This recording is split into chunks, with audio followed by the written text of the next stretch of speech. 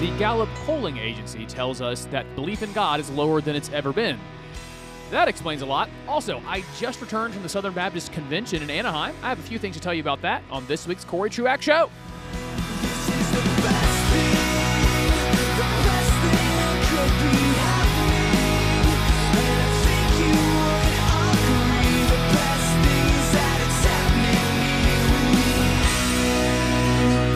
There is nothing less interesting than the physical ailments and sicknesses of someone else. So all I will say to start the show is, if I sound weird, it's because I feel weird, and you're probably going to notice that my voice reflects how I feel. But don't be distracted by that. We have lots of important information to go through, even if you are not a Southern Baptist or a Baptist of any sort. There's a lot of information, concepts, debates that we can extract from that convention and extrapolate upon that it applies to the entire Christian life. And so that's what we'll do a lot of today. Welcome to the Corey Truax Show on his Radio Talk and wherever you listen to podcasts.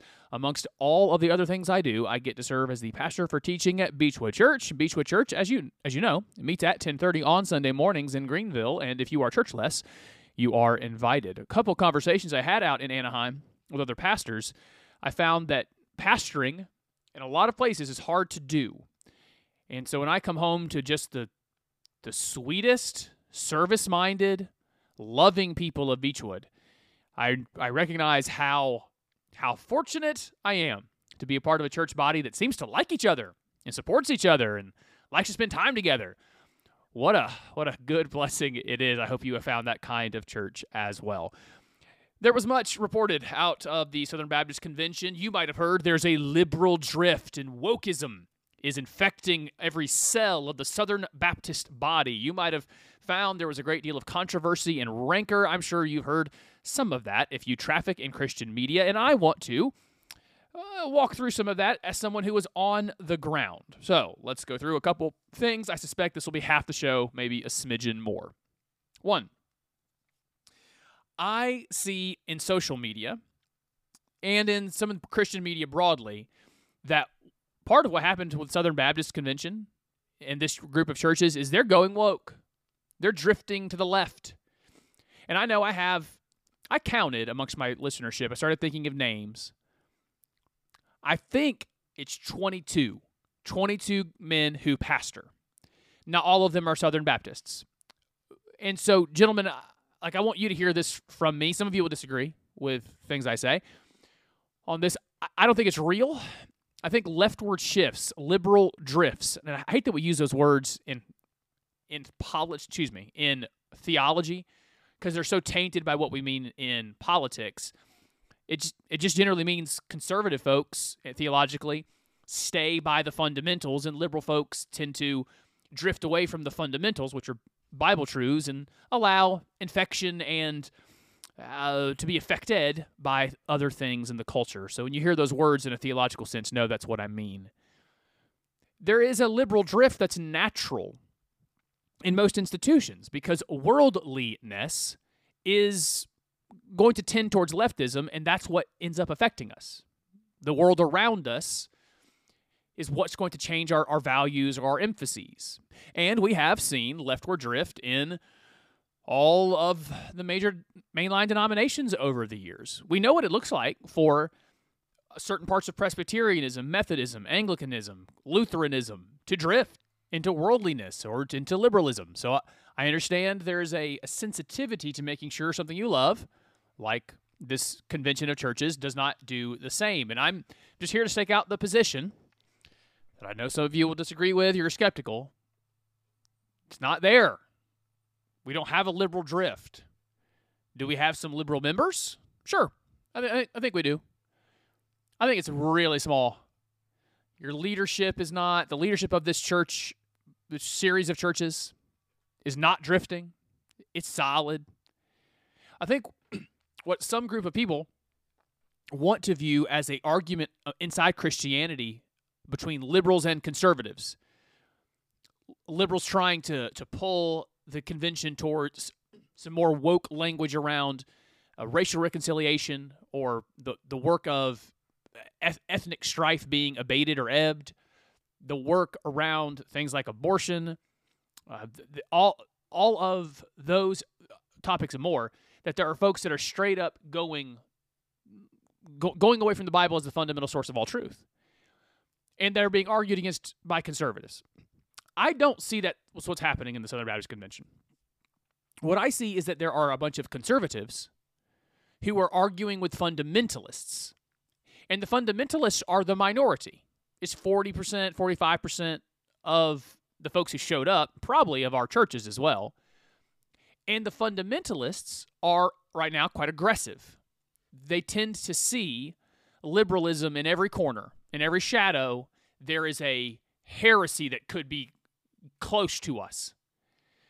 And so the fundamentalists see people like me, and they say, "Oh, you're drifting left." No, I'm about as conservative as it possibly gets. I might not have your demeanor. That's what fundamentalists, that's one of the big distinctions, is fundamentalists are angry often. They want to say things the most controversial way, the most combative way, and they look at people like me who don't want to be combative and say, "Oh, well, that's because you're weak. You're squish, man." And because you won't say things as aggressively as me. And by the way, I'm at the convention, I was a voter for the guy that the fundamentalists liked, but very satisfied with the other option when it came to leadership because he also stands by all the fundamentals of the faith. He's just nice. I actually thought the guy I voted for was most of the time quite kind as well. Anyway, we don't have a liberal drift. It's not conservative versus liberal. It's fundamentalist versus conservative. And here's what I noticed.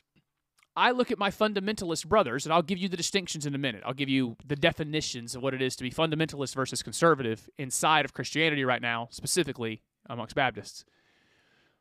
I look at them and say, man, I need you guys. If we're going to continue to do ministry really well and effective together, to train up the next generation of leaders through our seminaries, to continue to provide curriculums for our Sunday schools and discipleship groups and our kids' ministries, if we're going to continue to work together to plant churches, to send missionaries worldwide, man, we're going to need each other. We're going to need to lean on each other. I hope you'll stay, even though we see these things differently. And the fundamentalists seem to say this: I won't work with you.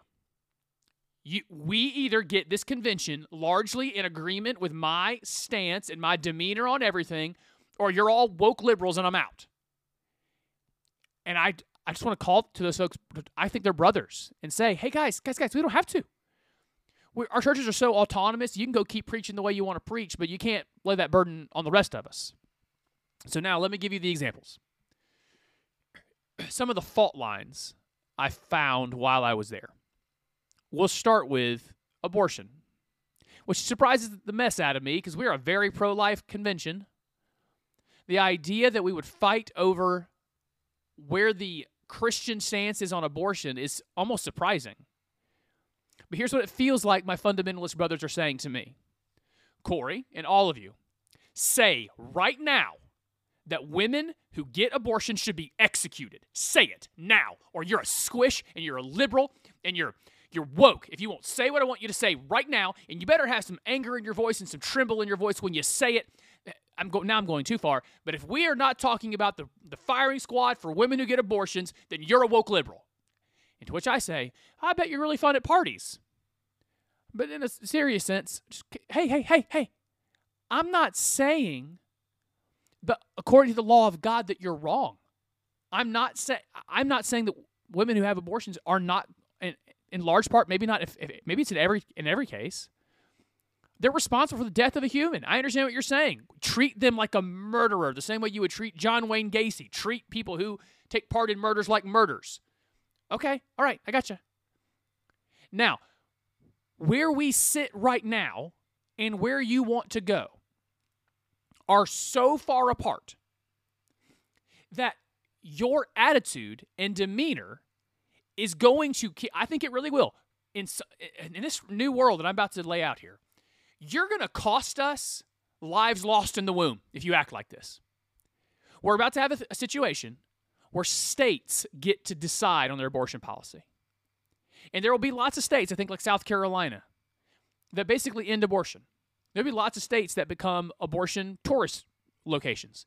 And then there are middle-of-the-road states with high Catholic and Lutheran populations. I'm thinking of Wisconsin and Pennsylvania, There's going to be some more libertarian-minded, but some conservative-minded folks in places like Nevada. Well, not Nevada. That's Las Vegas. I was thinking of Arizona, and I'm trying to think of the other one out west I can't think of. And when we're trying to incrementally save lives, if you're telling me you all have to take the stance that we get the death penalty for abortion right now or nothing else will do, what I'm telling you is you're going to turn a lot of people off and turn people that are otherwise inclined to be with you, you're going to turn them off. Right now, we're seeing a massive change in how Hispanics vote and who they support. And some of it is based on that life thing because they're so Catholic. Largely, when they see someone saying, yeah, I don't want to just put a doctor in jail, I want the woman executed.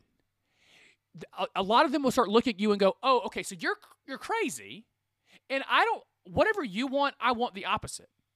So, gentlemen who take the abolitionist view, again, I'm not telling you you're wrong by the law of God. I am telling you, I think because you so insist on all of us saying the exact thing you want to say in the exact tone you want us to say it, I think you're hurting your cause. And I think some of you would just say back, well, does it matter? We just say the true things. Whatever the consequences, no matter what happens, just say whatever's true. Okay, listen. Especially with me right now, as I have become romantically entangled, I have found that there are bad times to say true things. Sometimes you don't say every true thing every single time. I've gotten annoyed with people who have critiqued some of my sermons that would say, hey, that one was too law-filled and not enough grace, or that one had too much grace and not enough law. And I got to say back, you've not heard the hundreds of sermons that I've done. I get to preach to people who have a context of who I am and everything I've ever said. You can't say every true thing every time. And I don't know why the demand is I've got to say every true thing every time, no matter the consequence, or I'm a liberal squish. Maybe you can tell I'm annoyed at it. I just know who I am. I am no liberal. I am a London Baptist Confession 1689 rock-ribbed, steel-spined theological conservative. I'm with the reformers. And for some other Christian to look at me and go, you're a squish, you're a liberal, you're woke, because you won't say, execute the women right now. Goodness. You don't get to put that on me. Now but I'm also saying this. Hey, if you can find some room for us to work together because we agree on 99% of things, will you please work with me? Can we still be brothers? And you be a little more sanguine about stuff, please? And I'm getting back. The answer is no. No, I won't work with you. You have to say what I want you to say about this. That's a small group. I think there's a great deal of fundamentalists, admittedly. I've got a little bit of I don't want to call it a straw man, but a caricature. I have a bit of a caricature I'm giving you there. And all I want to say back is there's space for you. Will you make space for me? And do you know that I actually agree largely with your general point that the law of God would say a just society puts to death people who put to death the innocent. And I don't want to argue with you about that point. I'm just telling you those that are unwilling to say it right now, they're not liberals, guys. They're on your side. We can work together. You can think they're wrong, just like you think they're wrong about other things. We can find a way to work together. I ran out of time in the first segment. There are more issues like this. So when we come back, let me give you these issues that are dividing conservatives from fundamentalists inside the Southern Baptist Convention, and I think probably the Christian faith more broadly. We'll do that and a lot more when you come back for the rest of the Corey Truax Show on his Radio Talk and wherever you find podcasts.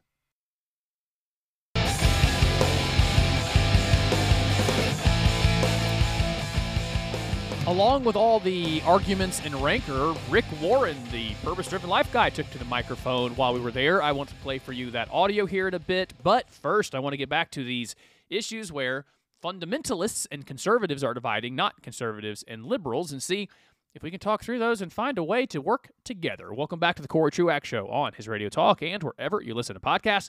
Connect to me, Corey Truax, on Facebook, Twitter, or Instagram. You can also find me at CoreyTruaxShow@gmail.com, CoreyTruaxShow@gmail.com. I should say thank you to Mark, who sent me good recommendations for stuff to do out in Anaheim. I took almost all of those recommendations except for going to a baseball game because I had limited numbers of hours, and that's a lot of hours to spend on one activity. And also to the host of the All 7 Days podcast, Mr. Stan Fields, who sent over some stuff I'm hoping to do at the end of the show. So I won't give you a preview of that, but you can be just like Mark and Stan and send over information and stuff you want covered on the show at CoreyTruaxShow@gmail.com. So we had the disagreement on abortion and the demand for fundamentalists to people like me to say what they want to say the way they want me to say it, and the fact that I won't, I get accused, and people like me are accused of liberal squishyism. Here are some other topics where that is taking place. One is still critical race theory. Some quick history. In 2018, the Southern Baptist Convention largely affirmed a resolution that said critical race theory is an analytical tool that can be useful. In the language of that resolution, it also said the Bible is all we need. It is superior to everything, and it's all you need for all of truth and life and godliness. And underneath that, we also run into some analytical tools along the way that might be useful to understand the world around us. Now, subsequently, what critical race theory meant in 2018 was much more obscure. A lot of stuff has been placed on top of it that I would now define it in large part as racial essentialism. That the most important part of every single person in the country is their ethnicity. It's not your sex, it's not your religion, it's not your family, it's not your income. The maybe only thing important about you is, are you white or black, and are you a minority or a majority? That's it, and nothing else matters. That's where we've gotten with CRT, and so of course that's utterly unbiblical, not a useful tool. And now the 2021 and 22 version of CRT is quite controversial, and folks want to say so out loud. In particular, the fundamentalists want to say out loud, CRT, critical race theory. It's demonic, it's wrong, it's not useful, we condemn it. And then there's a lot of us that that are satisfied with other statements from the convention, resolutions that say, we condemn all ungodly and unbiblical philosophies where people in our churches are trying to derive truth. And we call people to follow the Bible alone. And so people like me who say, I'm satisfied with that because we're saying all worldly and unbiblical philosophy should be rejected by our churches. You know what's a worldly and unbiblical philosophy? Critical race theory. And so we're calling all of our churches to do that.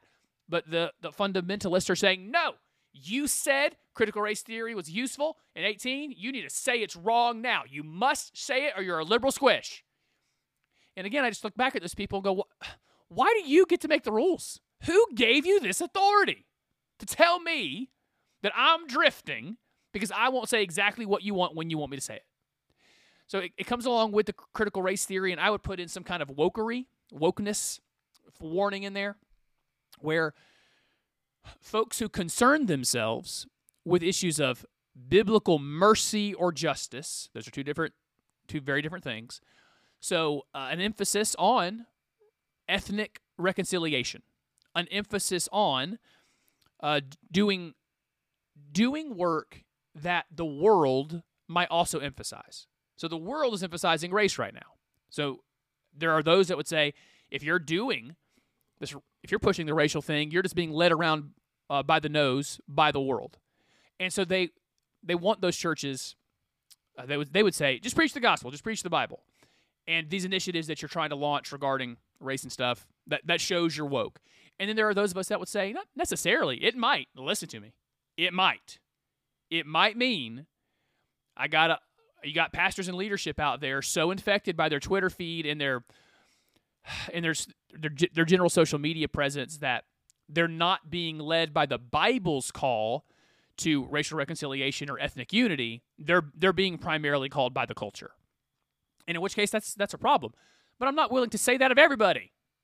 And it seems like there's a group of the fundamentalists who are ready to condemn people like me, who won't just call them all woke for talking about racism and injustice where it has happened, where it is in some places still happening in regards to ethnicity. I would put up maybe one more topic. In a really annoying fashion, a bunch of the fundamentalists kept getting up to needle the current convention president, Ed Litton, about plagiarism that he's accused of, well, that he definitely did. The guy he's about to not be president, or maybe he's already not president anymore, lifted some sermons from other people and preached them as his own. And that's wrong. And there was a lot of people wanting to make that point. But that fundamentalist crowd, it seems like what they want from people like me is to, you got to condemn, and he's got to be removed, and there's got to be consequences. And there's folks like me that are satisfied with what happened. I mean, there was an apology, there was an acknowledgement of what happened, and I think, man, I didn't think the way it went down, there's some fear struck into other pastors and preachers to be honest with these things, to quote their sources, not to, to do this, do the work, study, get yourself ready to preach. And people like me don't need there to be a bloodletting. Judgment doesn't have to come. I think I'm caricaturing a little bit more than I should. I'm going to end up regretting that because I love a lot of my fundamentalist brothers. But admittedly, I'm just charged up right now about how a lot of this went down and some of the things I saw on Twitter. And then even finally, let's go with one more topic. This one's a little testier. There was one guy who went to the microphone during debate around some reforms we made on handling of sexual abuse and sexual assault. And his argument was basically, guys, this isn't that big of a deal. Like, it isn't happening that much more in Southern Baptist circles than it is any other circle. And now, for the record, that guy is accurate.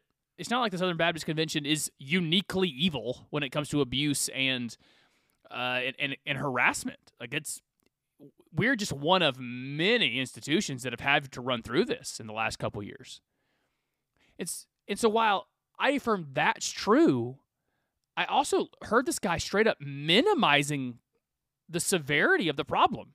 I can say with him, the problem is equal between the Southern Baptist Convention and public schools or the Catholic Church or in Hollywood, but it's equally severe. And so this guy was straight up saying, let's not do these reforms because, it's a problem everywhere and we don't have to overreact. We're following the world in doing these things. And people like me would say to that fundamentalist brother, I do think he's a brother. I think he's profoundly wrong, but a brother, we should be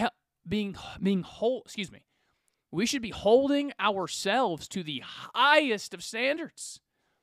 We represent the King of Kings. We need to have really buttoned up systems and harsh consequences for those that would use their power and their influence for their own sexual gratification. And I think they would say back to me, you're just being influenced by me too. The world is influencing you. And so I think those are the fault lines. It's abortion, it's critical race theory and wokeism, how we handle plagiarism and sexual assault. And the fundamentalists are just saying to folks like me, you need to take these things more seriously. And more seriously is defined as you saying what I want you to say in the tone I want you to say it. And I say back to them, no, I'm not going to do that. You're not the standard of right and wrong. The Bible is. And I don't think you have the argument to say to me, to demand of me, to say everything you want me to say in the tone you want me to say it. Hey, so now can we work together and have awesome seminaries, incredible missionaries, great church planting, and good curriculums for our kids and small groups? Can we do that? I'm ready to do that if you guys are. Now, another moment at the convention that just annoyed the heck out of me is the author of The Purpose-Driven Life, the pastor at what's that church called? I forgot what it's even called out there in Southern California, where Rick Warren has pastored forever. He comes up on the screens, and there's over 10,000 people in a room, and everyone knows who he is. He's one of the most recognizable figures in all of the Christian world. And I immediately groan for this reason. His church, which is it's Saddleback, remembered Saddleback. His church is currently likely to be removed from the convention for ordaining women. And so I don't want to hear from him. I think he's done something that makes his church distinctly not Baptist.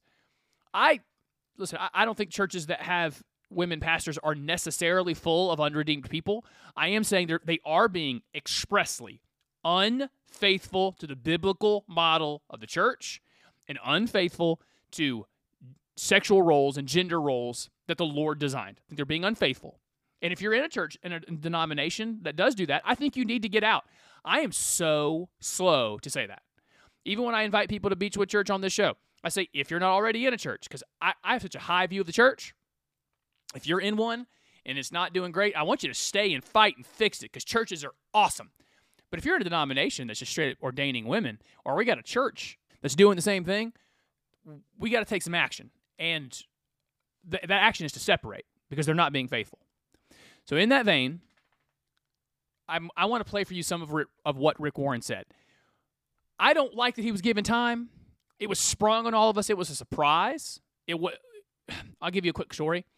In 2018, the Southern Baptist Convention met in Dallas, and when we all arrived, we found on the schedule that Vice President Mike Pence had been given featured time on the stage. And a very brave messenger, it's like a delegate, he goes to the microphone and objects and says, I want this taken off the schedule. And there was a lot of us that voted yes. I didn't want to hear from him either. I wasn't there for the American kingdom. But we weren't even given warning that Rick Warren was going to be given almost 10 minutes of time. But he did. And he said some things that I think need response. So I went to YouTube. I found his time on the stage, at the microphone, and I want to share it with you. For the first half of this, he was saying, I love Southern Baptist. Without you guys, I couldn't have served one church my whole life. Without you guys, I couldn't have had all this success. I'm a fourth generation Southern Baptist. And then he does a lot of bragging about how awesome he is and his ministry is. And I just want to play for you some of this to respond. So this is Rick Warren from the floor of the Southern Baptist Convention annual meeting in Anaheim. Because Southern Baptist taught me the value of a membership covenant. 78,157 members of our church signed our membership covenant after taking a 4-hour membership class. Because Southern Baptist taught me to emphasize the priority of Bible study, we now have 9,173 home Bible studies in homes in 162 Southern California cities. Because Southern Baptist taught me the value of church planting. As I already mentioned, we planted 90 in Orange County alone, and literally thousands around the world. He's thanking Southern Baptist while really just giving a litany of all of his, quote, successes, end quote. Because Southern Baptist taught me to honor and love the local church, I've had the privilege for 43 years of training 1.1 million pastors. I'm sorry, what? That's not real. Whatever your definition of training is, your definition's a little loose. It's like me saying I've trained 2,000 people in conservatism and Reformed theology. And what do I mean? Well, I got a podcast, and for an hour a week, sometimes they all listen to me, and I say things, and they learn. Do you mean you've spoken at a lot of conferences, a lot of people watch your YouTube, and so you're saying you've trained 1.1 million pastors? No, you haven't. And, here's the applause line. Sorry, friends, that's more than all the seminaries put together. This is literally Rick Warren saying, I have had a bigger impact on training pastors than all 6 of your seminaries. This is braggadocio that would make Donald Trump blush. Here he is. I owe you all so much. So I sincerely say, thank you, Southern Baptist, for shaping my life. Yeah, the tone thing is not going to win me over that you're faking being emotional about how awesome the convention is. And you're never going to find another Baptist who agrees with you completely on everything. There are Baptist brothers here today who don't believe Jesus died for the whole world. But we imagine somehow get along with them. I don't know why he had to do that. Like, one of the dividing lines even inside the convention is something called soteriology, how we view the salvific work, how someone is redeemed. And right there, he's talking about people like me. I wouldn't say Jesus died for the whole world, and the reason I would say that is not everyone is destined for eternity with our God. So if Jesus died for the whole world, that sentence denotatively means everyone will be saved. And so I wouldn't affirm that sentence. But he is saying there, I'll take this. I should not get sidetracked by him. Yeah, you're not going to agree. So on a lot of things, we can just disagree, like how we handle the abortion thing, some parts of the critical race theory thing, or plagiarism, or whatever it is. There are some things where we can disagree, behave differently, have different emphases. That's all fine. But there are some lines to draw, and I think that's part of the issue he's got here is, well, he's about to get to it. I'll let Rick Warren continue. Here he goes. So as Western culture grows more dark, more evil, more secular, we have to decide, are we going to treat each other as allies or adversaries? So I agree with that. I agree that we need to be treating each other as allies. Folks in the convention that I think are a little bit too combative, that don't have the same style as I do, I think we need each other. I want to be on the same team, but there are limits that where you get outside of orthodoxy and we can't partner together anymore. Dennis Prager says this often, you got to have clarity before you have unity. And so when I see clearly that we are not holding to the same bibliology and how we understand Scripture, you go do your thing, but we can't be in partnership. I am on board. It's actually a quite popular thing to say in Southern Baptist circles, that we need to be getting past the things that divide us. It's a very popular sentiment. But there are lines, and he has crossed one. Second, since this is the year 2022, that means we are 2022 years from the birth of Christ. Now, we know Christ started his ministry at 30 years of age. Luke tells us that. Had a 3.5-year ministry. Christ died in AD 33. He was resurrected in AD 33. He gave the Great Commission in AD 33. He sent the Holy Spirit and started the church in AD 33. That means 2033, just 11 years from today, is the 2000th anniversary of the Great Commission. I hope one of you, because I won't be here next year. Boy, he kept saying stuff like that. He opened with that joke I told you about. I think I told you. He opened by saying, a man on the gallows gets to give his last word. So he's saying, of course, I'm being hung. He kept calling it his last convention. I don't think just because he's retiring, but because he knows his church is being kicked out. But here's his final point. We'll make a resolution that Baptists take the next 10 years to finish the task of the Great Commission in our generation before the 2000th anniversary of the church. Are we going to keep bickering over secondary issues, or are we going to keep the main thing the main thing? We need to finish the task, and that will make God smile. Thank you, everybody. I love you. And that's where the rub is. What I'm telling you, Pastor Warren, is whether or not the Bible endorses the ordination of women as elders, it's not secondary. It's certainly not secondary for what it means to be Baptist. We have documents. The Baptist Faith and Message, 2000. We have the London Baptist Confession of 1689.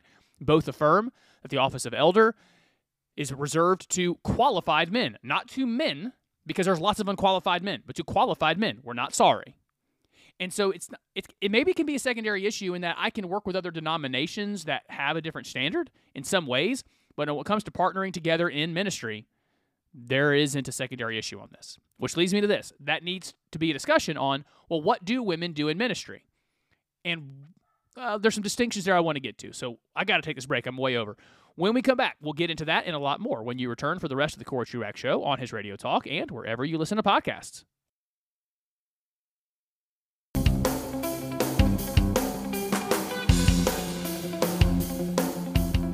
So Rick Warren and Saddleback opened the can of worms on women in ministry or women eldership.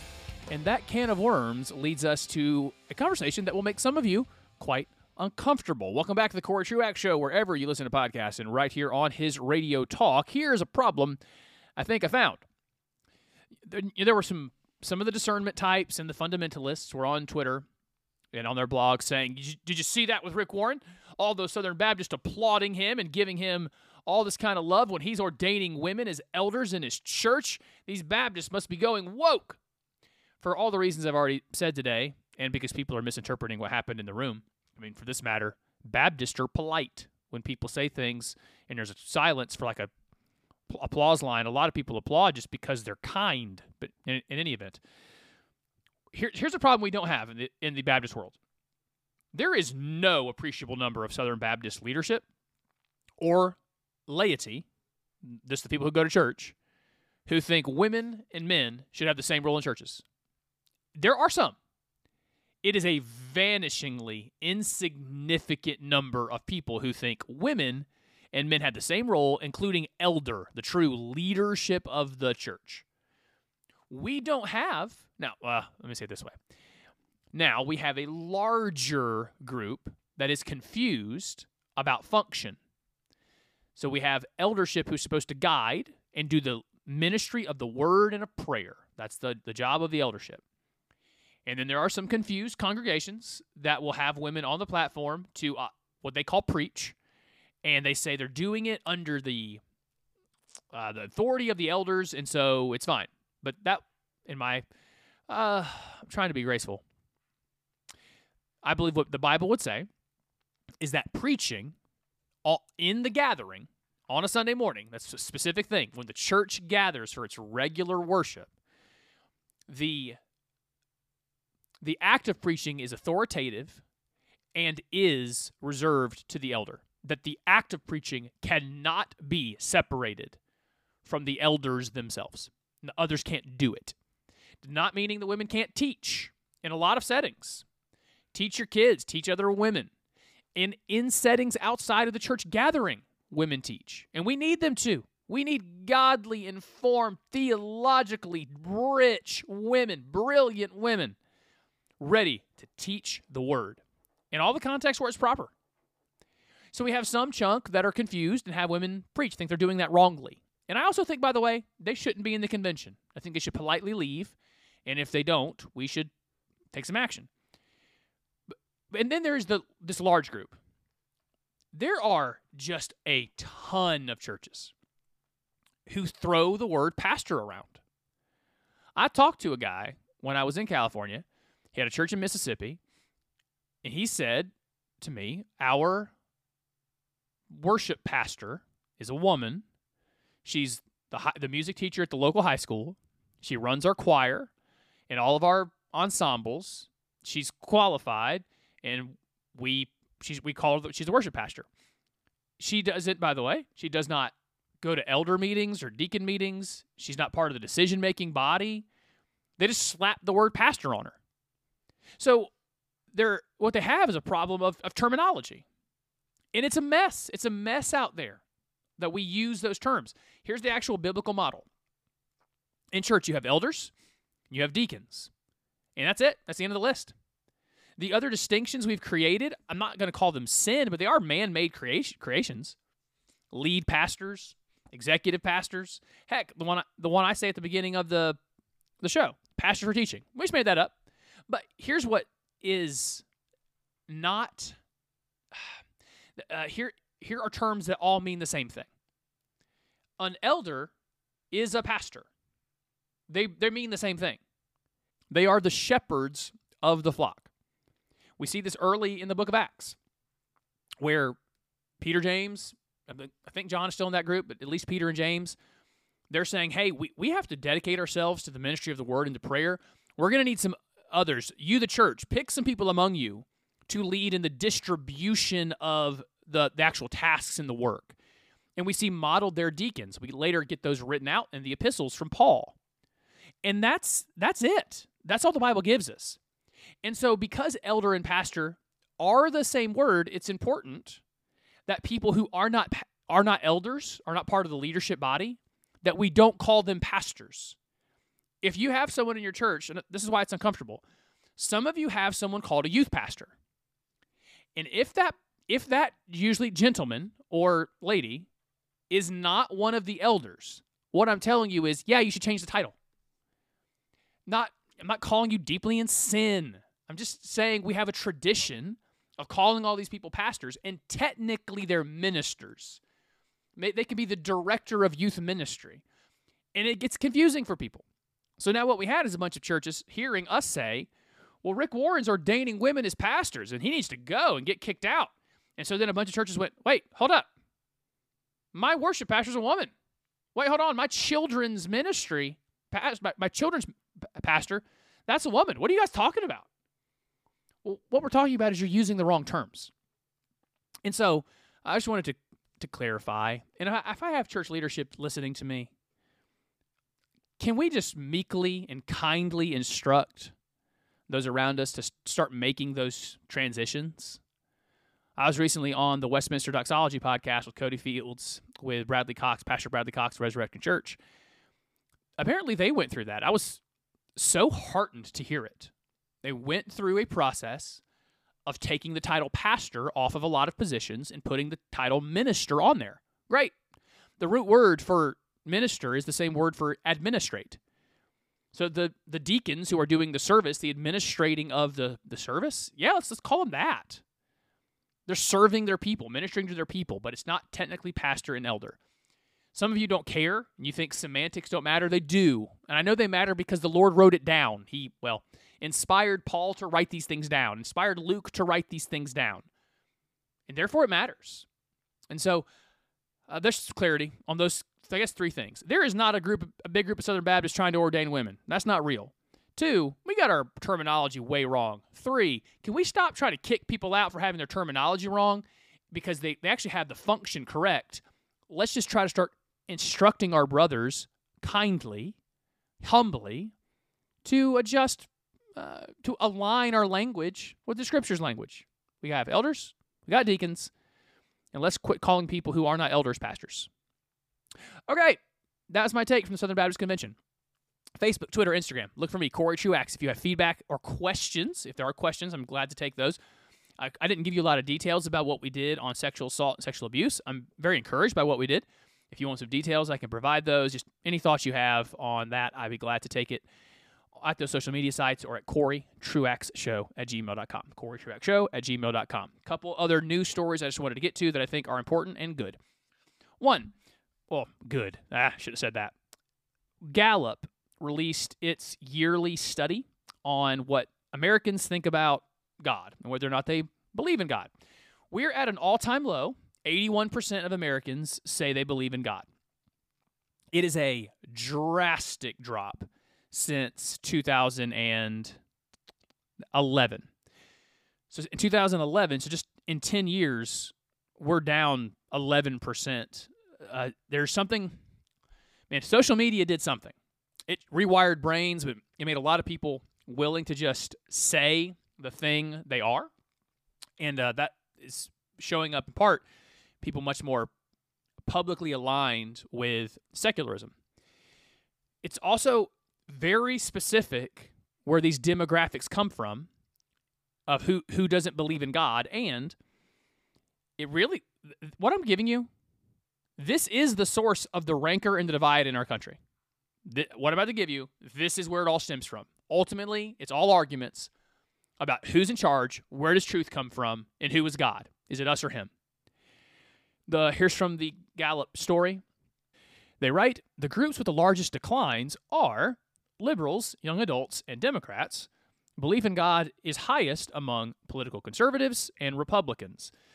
By the way, the divide is 92% of 94% of self-identified conservatives say there is a God. 62% of self-identified liberals say there is a God. Here are the things that always interest me more are what were the most dramatic declines, because there's decline almost everywhere in every group, in both genders and across marital status and party identification and education level. But most of the declines, if you go find the study, are in the 3, 4, 5%. Almost all of them are in that level. It's very even. And then there are some outliers. Let me give you the outliers. The drop for Democrats. 84% of Democrats in 2013, in 2013 said they believed in God. That's now down to 72%, a 12% decline. Self-identified liberals in 2013, 73%, now 62%. This is where the drop happened. And I think that drop is people just admitting what was already true, but didn't want to say so because it was uncomfortable. And again, I mean, I don't mind being this stark on defining what our national problem is. Our national problem is we have a great deal of folks that say, I am God, or the government is God, and then another group of folks that say, no, it's not. And you aren't God. You don't get to define reality for yourself, and you can't use the government as God. He's not. And that creates a lot of conflict. So let me just commend this to you to go out and look at some of those numbers. It actually is quite intriguing, compelling. From the Gallup study, now down to 81% of Americans say they believe in some kind of God. That, by the way, that doesn't mean anything about them being Christians or if they have any kind of real hold on what the God of the Bible teaches and what his values are. Two more. We had a great ruling from the Supreme Court. By the time you listen to this, for all I know, we're going to get the best ruling from the Supreme Court in the overturning of Roe. That, as of me talking, it hasn't happened yet. But there was a case in Maine regarding a tuition assistance program where it's basically school vouchers, where parents can choose to send their kids to a private school instead of their local public school and get some tuition assistance for that if they're in a certain income bracket and how much they're paying in property taxes. It's kind of a complicated formula. And parents were wanting to use that to send their kids to Christian schools. And a group tried to keep them from doing that. And the Supreme Court did a very good thing for the First Amendment and religious liberty. You can't just exclude us. Just because we're Christians and you don't like us doesn't mean you can exclude us from programs the government creates. And you can't exclude other religions. We all get to participate together. The religious and the unreligious shouldn't have the law applied to them separately. The Supreme Court upheld that. That's good. That should also enliven and embolden the school choice movement. We need stuff like that in South Carolina. We need systems that empower parents to get kids the education they want and in environments that will inculcate the values that they prefer.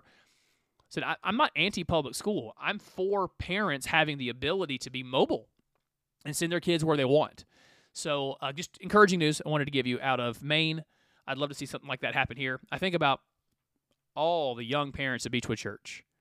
I'd love for them to have the opportunity to look at their 4-year-old, 5-year-old, 6, 7, 8-year-old and say, we're paying all these property taxes that mostly goes to education. I want some real say in where they go to school. And if I send them to a Christian school, it's not going to have to break the bank because I've done that.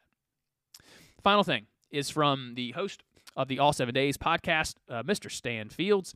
He sent me an email. I hope you don't mind me reading this on the air, sir. But he said he had his grandkids at the library, and one here in South Carolina, and they just picked out a lot of books, and they're going home, and he starts to notice the books, and he's going to take a look before his grandkids are exposed to them. He sees lots of rainbows, and they both love rainbows and unicorns. And then here's what Mr. Fields writes. What caught my eye was the word pride. The title of the book is Pride 123. It was a cardboard primer book aimed at toddlers. And yes, it's pushing more than them learning to count. I know that folks on the secular left don't like it when we say, hey, it seems like there's some effort to groom children into LGBTQism. Well, here in Greenville, South Carolina, we have libraries with books on the shelves, colorful and rainbows everywhere, very much appealing to kids and giving them the LGBTQ propaganda. There's a reason the groomer narrative has taken place. And thank you, Mr. Fields, for sending that over. Let me also say to you parents, careful. Monitor everything your kids take in. Thank you for listening. I'll be back with another new edition of the Corey Truax Show on his Radio Talk and wherever you listen to podcasts next week. Until then, everybody, peace and love.